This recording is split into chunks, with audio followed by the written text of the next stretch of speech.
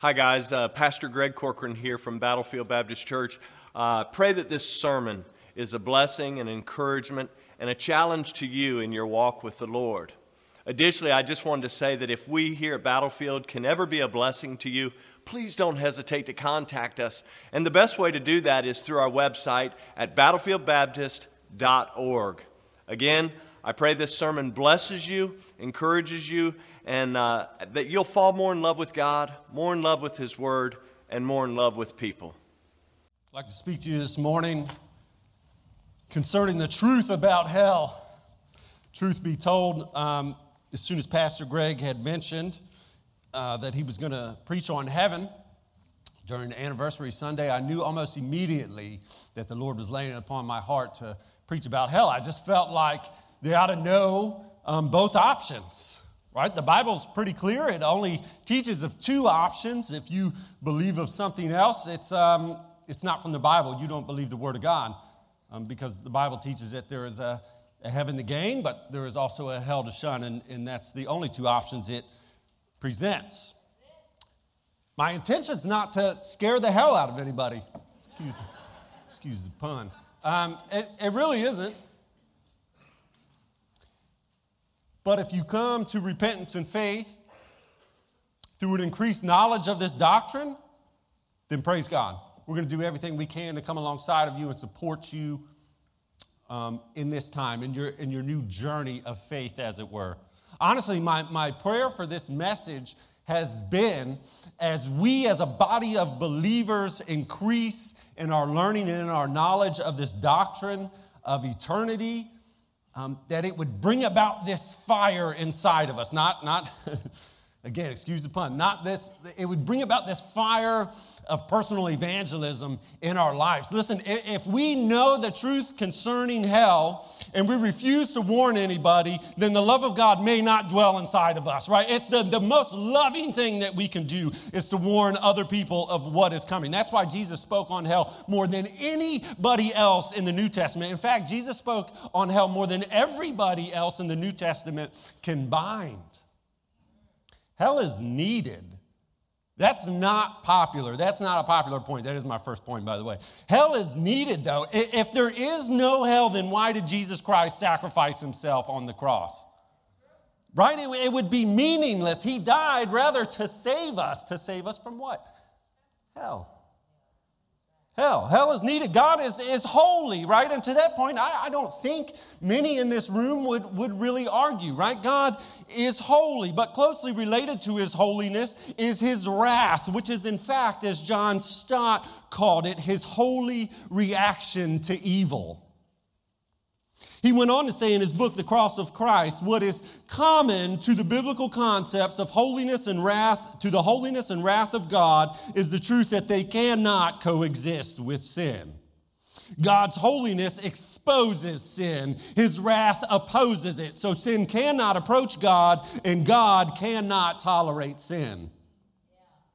Listen, if God is a God of righteousness and justice, then hell is necessary, or else wrath is left to us.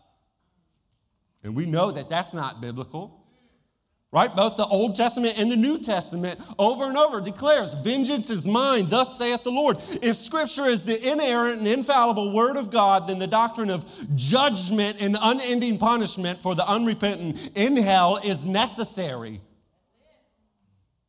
Jesus said in Matthew chapter 25, verse 46, he said, and these shall go away into everlasting punishment, but the righteous into eternal life. And so the word in the original language for everlasting, right, with reference to punishment, and the word for eternal with reference to reward, it's the same Greek word, aionios. Right, and it means perpetual, without end, never to cease, age after age, right? These two are inseparable because it is the same word, right? As plainly as I can state it, if there is an eternal heaven to gain, as we learned about last week, then there has to be an eternal hell to shun. Hell is needed, but hell's neglected. Hell is neglected. The Bible clearly teaches that there's life after death. Right? For those who are qualified for blessing and those who are qualified for judgment. But because the Bible reveals that God is a God of grace and love and mercy, this tension develops inside of us, right? And there's this tension between a loving God and a righteous God who demands absolute justice of the wicked. And this tension has done a few things, right? It's done a whole lot, but I really only want to highlight two of them this morning. First, it's caused many, if not most churches to simply focus on the grace and love of God. Right? And hey, why not? I get it. One sermon's a whole lot easier to stomach than the other. It's a whole lot easier to come and listen to how God loves you and how he's shown his grace and mercy than it is to come and listen to the sermon about his righteousness. In fact, a study is conducted by the Pew Research Center. They put it out in 2020. And the research showed that only 10% of evangelical sermons mention the phrase eternal hell or variants like eternity in hell. Barna Associates showed that only 32% of adults see hell as an actual place of torment and suffering where people's souls go after death. And that's because this tension between the God of grace and love and the God of righteousness has helped father many views and variations concerning the duration and the extent of this punishment, right? And these variations have occupied theologians for a long, long time. So the crux is, what does the Bible teach then? Right? What does the Bible actually teach about hell? Well, the Old Testament was somewhat murky, but also clear. Hopefully I can make that make some sense. And it's clear that judgment follows the death of the wicked. So if you look in Job 21, right, and just context, if you're going to turn there, just a little bit of context, you got to read like 2 chapters at a time in Job, right? In chapter 20 is his friend trying to console him. If you know anything about the book, they all do a terrible job. If you need consolation, don't look to Job's friends. Don't be a Job's friend either. And so his friends are trying to console him, all these things that have happened. And essentially, his argument is that the wicked has what's coming for him. And he's laying it out this whole chapter. They're going to get what's coming for them. And everything that they lay out is just here on this earth, right? In this life. And here's Job's response. In chapter 21, you look at verse 30, and it says, "And that the wicked is reserved to the day of destruction. He said, they shall be brought forth to the day of wrath. Who shall declare his way unto his face? And who shall repay him for what he hath done? Yet shall he be brought to the grave, and shall remain in the tomb. The clods of the valley shall be sweet unto him, and every man shall draw after him, as there is innumerable before him. How then comfort ye me in vain, seeing your answers there remaineth falsehood?" Right? Thus, not only does Job believe that there's judgment for the wicked, the unrepentant, after this life, but also there's no escaping this judgment for the unrepentant, as some religions would suggest. We also see in the Old Testament that it teaches the judgment and wrath of God is more than just a mere physical death. Isaiah 33, verse 14, "And sinners in Zion are afraid. Fearfulness has surprised the hypocrites. Who among us shall dwell with the devouring fire? Who among us shall dwell with the everlasting burnings? And he that walketh righteously and speaketh uprightly, he that despiseth the gain of oppressors, that shaketh his hands from the holding of bribes, that stoppeth his ears from the hearing of blood, and shutteth his eyes from seeing of evil, of the wicked whom God is going to condemn." The same prophet later writes in chapter 66, verse 24, he says, "And they shall go forth and look upon the carcasses of the men that devour and have transgressed against me. For their worms shall not die, neither shall their fire be quenched, and they shall be an abhorring to the flesh."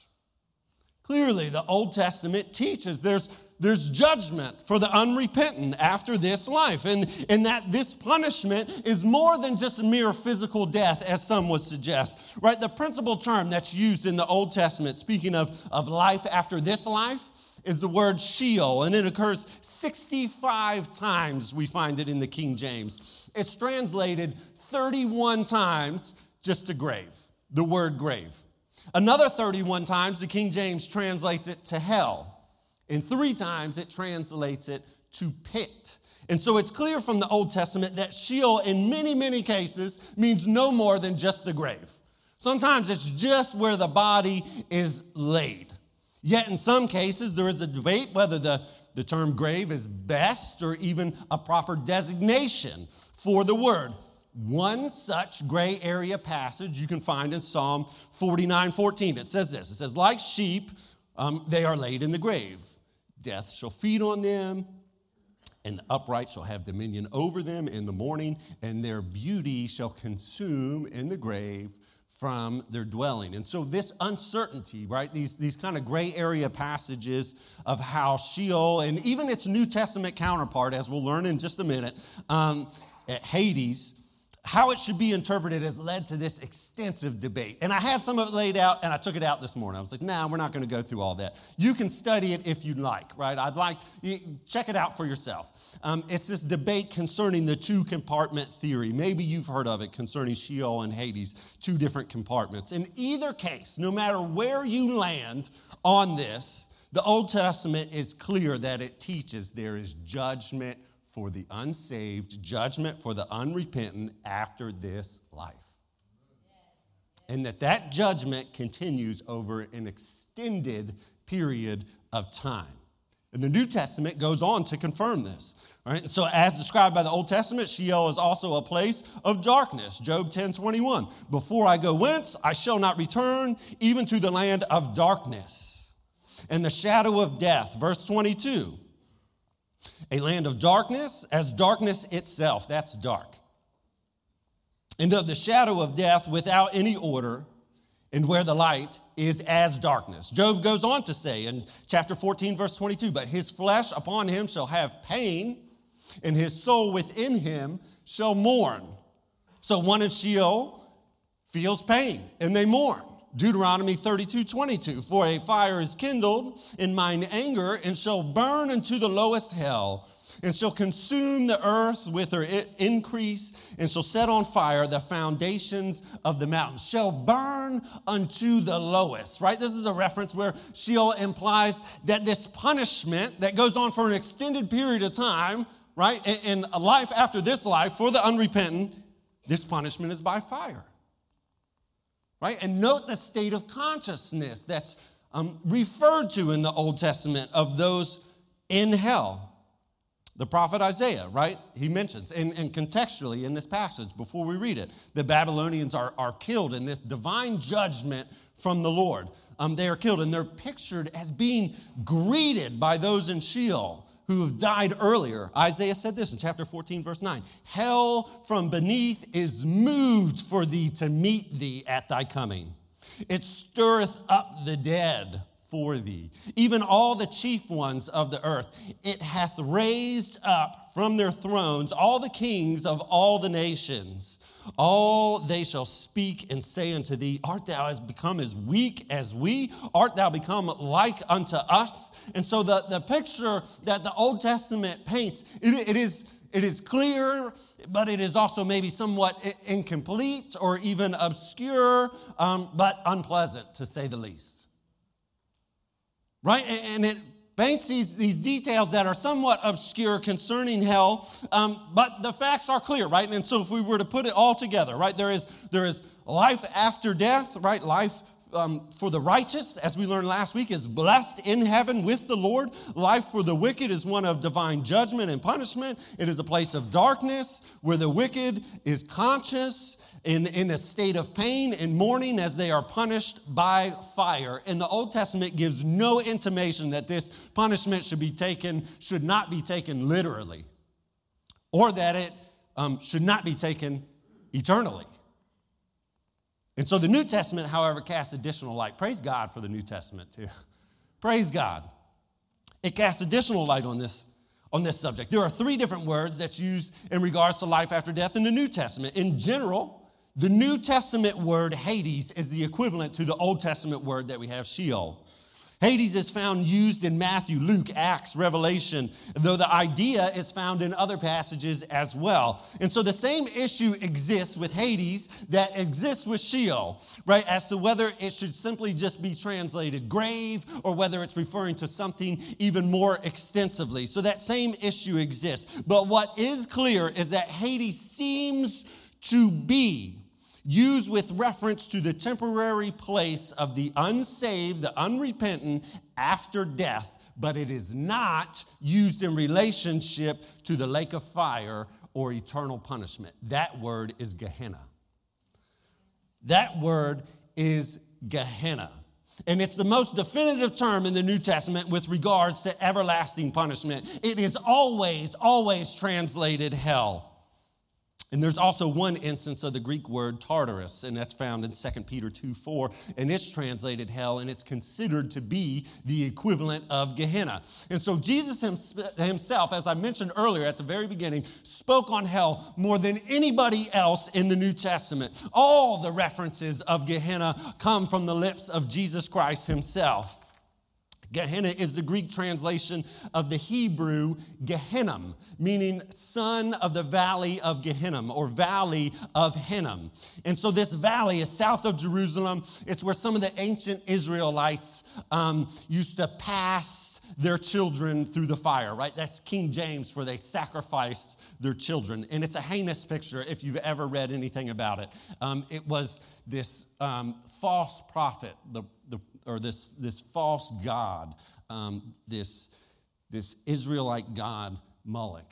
And it was this giant bronze statue, and it had these hands that swooped low, made of bronze, and they would light a fire underneath the hands, and they would kindle that fire until the hands began to glow red hot, and they would place their babies into the hands. They would pass through the fire of Moloch. They would sacrifice their children, and they did it in the valley of Hinnom. And obviously God despises this practice so much so that he strictly forbids the Israelites from having anything to do with it. And that's why we read in Leviticus 18:21, and thou shalt not let any of the seed pass through the fire of Moloch, neither shalt thou profane the name of thy God. I am the Lord. And in another prophetic warning, God renamed the valley of Hinnom as the valley of slaughter. And so we read this in Jeremiah 19:1. Thus saith the Lord, go and get a potter's earthen bottle and take of the ancients of the people and of the ancients of the priests and go forth into the valley of the son of Hinnom, which is by the entry of the east gate, and proclaim there the words that I shall tell thee, and say, hear ye the word of the Lord, O kings of Judah and inhabitants of Jerusalem. Thus saith the Lord of hosts, the God of Israel. Behold, I will bring evil upon this place, which whosoever heareth his ears shall tingle, because they have forsaken me, and they have estranged this place, and have burned incense unto other gods, whom neither they nor their fathers have known, nor the kings of Judah, and have filled this place with the blood of innocents. They have built also to the high places of Baal, and they have burned their sons with fire, burnt for offerings unto Baal, which I commanded not, nor spoke it, neither came it into my mind. Therefore, behold, the day come, saith the Lord, that this place shall no longer be called Tophet, nor the valley of the son of Hinnom, but the valley of slaughter. But they didn't listen. Right? The Israelites didn't listen, and the evil kings of Judah, like Ahaz, they used the valley of Hinnom for what had to have been nothing short of this demonic practice. Thus we read in 2 Chronicles 28:3. It says, moreover, he burnt incense in the valley of the son of Hinnom, and he burnt his children in the fire after the abominations of the heathen whom the Lord had cast out before the children of Israel. So to punish Judah for these wicked acts that the king had led them to do, God brought Babylon against them, right? And he uses this pagan nation as judgment, right, to judge Judah for these acts. And so it's not till 70 years later that the Jews are then allowed back in to rebuild. And upon their return, the valley of Hinnom, the valley of slaughter, is repurposed from a place of infanticide to this ever-burning trash heap. Right? Child sacrifice ceased, and Gehenna became this place where the corpses of criminals and dead animals and trash and all manner of undesirables was thrown to be incinerated, to be destroyed, and it was ever burning. And so this is the word picture that's painted all throughout the New Testament by Jesus when he uses the word Gehenna. It's this reference to this everlasting state of wicked where some of the most heinous and vile acts were committed. Matthew 5. Verse 22, Jesus said this, "But I say unto you that whosoever is angry with his brother, without a cause shall be in danger of the judgment. And whosoever shall say unto his brother, Raca, shall be in danger of the council. But whosoever shall say, thou fool, shall be in danger of hell fire," Gehenna. He goes on to say in verse 29, "If thy right eye offend thee, pluck it out and cast it from thee. For it is profitable for thee that one of thy members should perish, and not that thy whole body should be cast into Gehenna," hell. "And if thy right eye offend thee, cut it off and cast it from thee. For it is profitable for thee that one of the members should perish, and not that the whole body should be cast into Gehenna," in hell, into this ever-burning, perpetual punishment, this ever-burning, perpetual place of wickedness. And so the idea that Jesus is relaying is, listen, do some self-reflection. You need to look at yourself and do whatever it takes, even to the most extreme measures, to make sure that you don't go to hell. If you got to cut one of your eyes out, then so be it. Do whatever it takes to make sure you don't end up in hell. And he reiterates some of the Old Testament scriptures teaching of a place of judgment and punishment for the wicked, using this word picture over and over where some of the most heinous and vile acts are committed. The book of Mark, Jesus reiterates some similar remarks, and he adds to the terror of hell. Mark chapter 9, beginning in verse 43. "And if thy hand offend thee, cut it off. It's better for thee to enter into life maimed than having two hands and to go into hell," Gehenna, "into the fire that shall never be quenched, where their worm dieth not and the fire is not quenched. And if thy foot offend thee, cut it off. For it is better that thou shalt halt into life than having 2 feet and being cast into hell," Gehenna, "into the fire that shall never be quenched, where the worm dieth not and the fire is not quenched. And if thine eye offend thee, pluck it out. For it's better for thee to enter into the kingdom of God with one eye than having 2 eyes, and to be cast into Gehenna," hell fire, "where the worm dieth not and the fire is not quenched." Where the worm dieth not and the fire is not quenched speaks to this unending torment of hell, always decaying, yet never not existing, never consumed, always burning, yet never quenched. You know, a common misconception concerning hell is the theory of annihilationism, that you just cease to exist after some unstated period of time. Listen, hell is perpetual, and it is permanent. Right? 2 of the most important references occur in Revelation 20, beginning in verse 13. We see this: "And the sea gave up the dead which were in it, and death and hell delivered up the dead which were in them. And they were judged, every man according to their works. And death and hell were cast into the lake of fire." This is the second death. "And whosoever was not found written in the book of life was cast into the lake of fire." So John implies that the grave is someday going to give up the bodies of the wicked dead, and that they are going to be resurrected in order to enter into eternal punishment, into the lake of fire.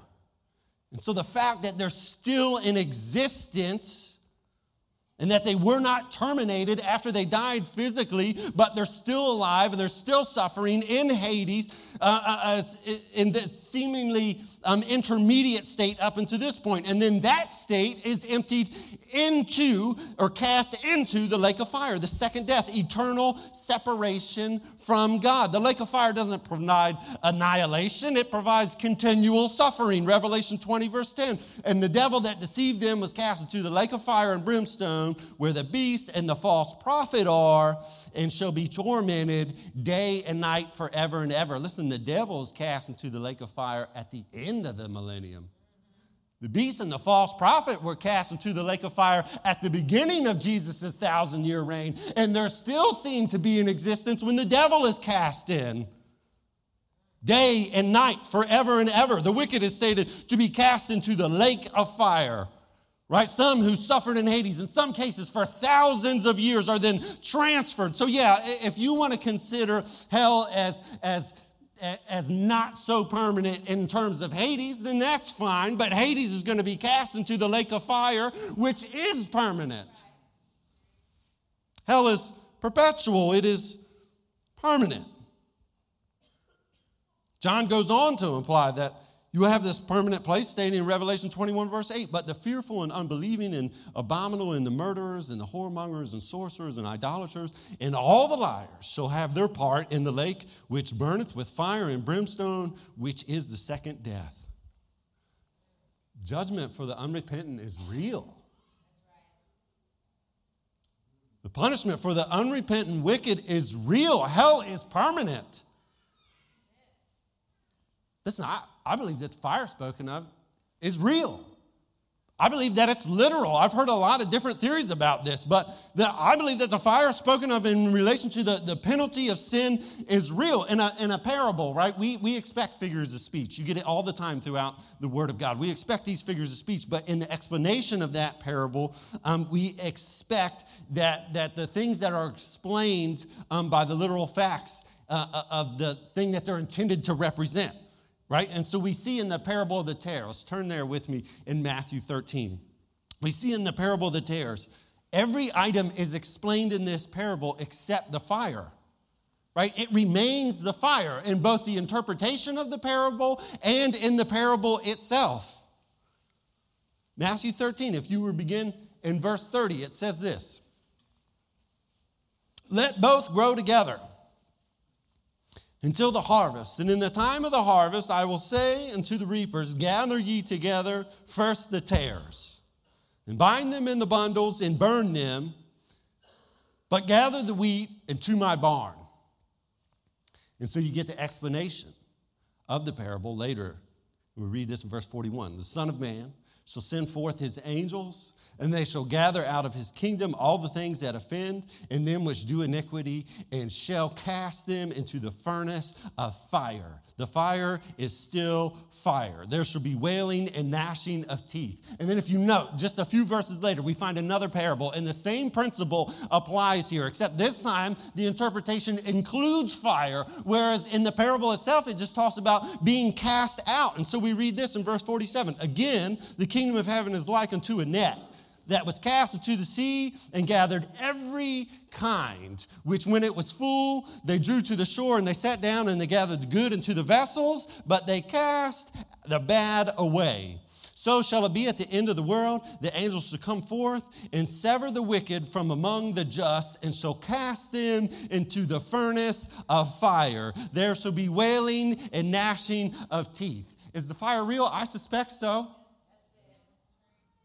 But if it's not, it's only because Jesus is explaining a reality that is far worse than anything that we can possibly imagine. So he has to use the only thing that our finite brain is going to be able to comprehend to help us understand the torments of hell.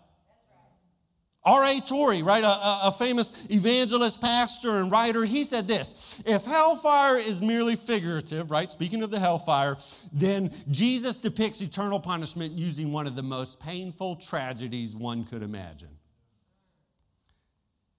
Hell is needed, and it's neglected, and it is perpetual and permanent. And listen, hell is crowded. Every road, with the exception of one, leads to hell. Every single road. Matthew 7, verse 13, Jesus said, enter ye in at the straight gate. For wide is the gate, and broad is the way that leadeth to destruction, and many there be which shall go in thereat. Because strait is the gate, and narrow is the way which leadeth unto life, and few there be that find it. If Scripture is the inerrant, infallible Word of God, then listen, Buddhism, Hinduism, Mormonism, we can put secular humanism in there. You're not going to like this, but we can throw Catholicism in there, atheism, any other religious denomination, sect, cult, or denial thereof that puts an emphasis on what you do, on what we do, rather than what Jesus Christ has already done, leads to hell. Broad is the way that leads unto destruction. It's just the Word of God. But Jesus saith unto them, I am the way, the truth, and the life.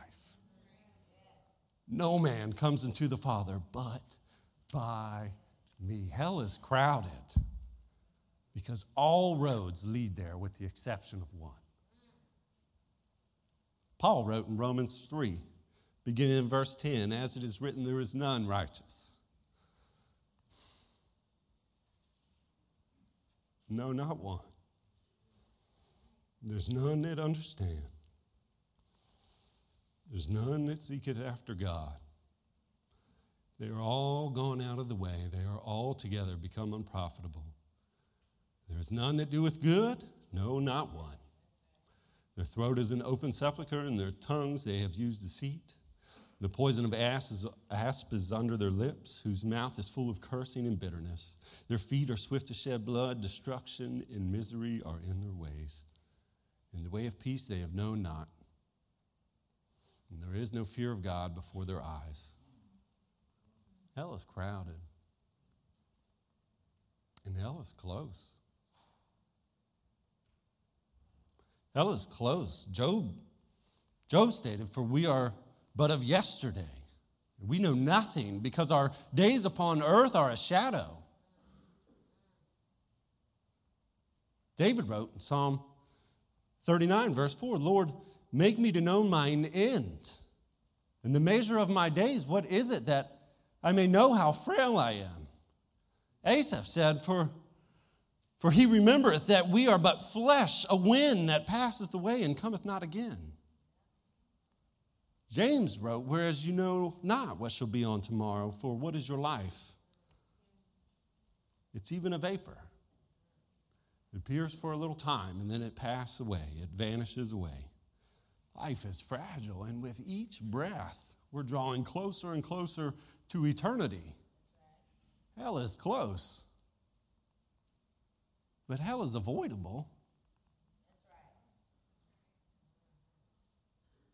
Hey, listen, praise God for a church that preaches and teaches Jesus Christ. And this is not me. I'm not tooting my horn, man. Pastor Greg, Carl Skinner. Hell is avoidable. If you come into this church and you die and enter into eternity in hell, it'll be your fault. Hell's avoidable. Jesus' ministry was 3.5 years. And they suspect that he spoke on hell, at least if we go to count it up through the New Testament, over 70 times. Why would he spend so much time, so much of his precious short time, warning people of a place that they could not avoid? Hell is avoidable. Yes, all have sinned. Yes, all have come short of the glory of God. Yes, there is a wage, there's a payment for that sin. But yes, the gift of God, should you choose to accept it, is eternal life through Jesus Christ our Lord. And just the simplest illustration of salvation and how we can be saved that I can possibly think of, it comes from Luke 23, and we see this in Luke 23, verse 32. Turn there with me.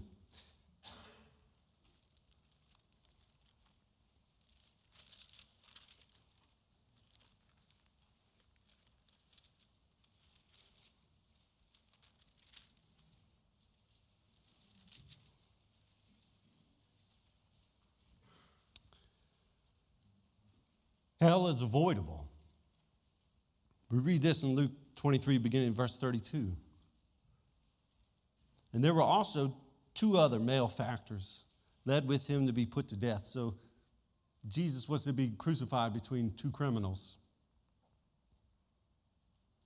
And when they were coming to the place which is called Calvary, there they crucified him and the 2 malefactors, one on the right hand and the other on the left. In verse 34 it reads, Then said Jesus, Father, forgive them, for they don't know what they do. And they parted his raiment, and they cast lots. And the people stood beholding, and the rulers also with them derided him, saying, that ye have saved others, let him save himself, if he be Christ, the chosen of God. And then the soldiers also mocked him, coming to him and offering him vinegar, and saying, If thou be the king of the Jews, save thyself. And a superscription was also written over him in the letters of Greek and Latin and Hebrew. It said, This is the King of the Jews. And then we read this in verse 39. And then one of the malefactors which were hanged, he railed on him, saying, If thou be the Christ, save thyself and us. But the other answered and rebuked him, saying, Dost thou not fear God, seeing that you're in the same condemnation? He said, What are you doing? Have you no fear of the Lord? You're in the same predicament that he's in. But the other answering rebuked him, saying, Dost thou now fear God, seeing that thou art in the same condemnation? He said, And we indeed justly, for we receive the due reward of our deeds, but this man, he's done nothing amiss. And he said unto him, Jesus, Lord, remember me when thou comest into thy kingdom. And Jesus said unto him, Verily, verily, I say unto you, today thou shalt be with me in paradise. The second thief wasn't able to get baptized. He never partook of the Lord's Supper or sacraments or any other thing. He never helped the old lady across the street with her groceries into the door. He'd never done any of these things or any of the other things that we rely on somehow to get us to heaven. He didn't have a chance to do any of it. Hell is avoidable. He admitted his sin. He recognized, listen, I'm deserving of death. But this guy is the Lord. Jesus is the Lord. I deserve to die because I'm a sinner. And he called upon him to save him from this predicament that he was in and to save him out of this predicament and into paradise. Hell is avoidable. Listen, are you willing to admit your sin? Are you willing to recognize that your sin is deserving of death? Are you willing to trust that the Lord died on the cross so that you can be forgiven of your sins in the very moment that you place your faith in him? If so, hell is avoidable. We're going to enter into a time of invitation actually right now. The Bible says, call upon the name of the Lord and thou shalt be saved. If you leave here and die and end up in hell, it will be your fault. Hell is avoidable. Repent and come to faith. You don't have to go there. Call upon the name of the Lord and thou shalt be saved. If you stand with me for just one moment, we're not going to belabor this invitation. I don't want to draw it out. I don't want to try to draw on people's emotions. If you would bow your heads with me for just a second, I'm going to pray. And if you need to repent, if you need to be saved, call upon the name of the Lord. If you have no idea where to start that process, burn up the aisle. Man, you come down here. There's people with a Bible that would love to show you how you can call upon the Lord. Hell is avoidable. You don't have to go there. Father in heaven, thank you for your Son, Jesus Christ. Thank you that you died on the cross so that we can be forgiven of our sins, so that we don't have to go to hell. Father, I pray that you would work in the heart of one that may be on the fence and that you would draw them to repentance in this very moment. Father, I pray that you would work on the hearts of our people this morning, that a fire would be ignited inside of us that seeks to warn the unrepentant of hell. Use this time as you see fit, Father. We pray this in your name.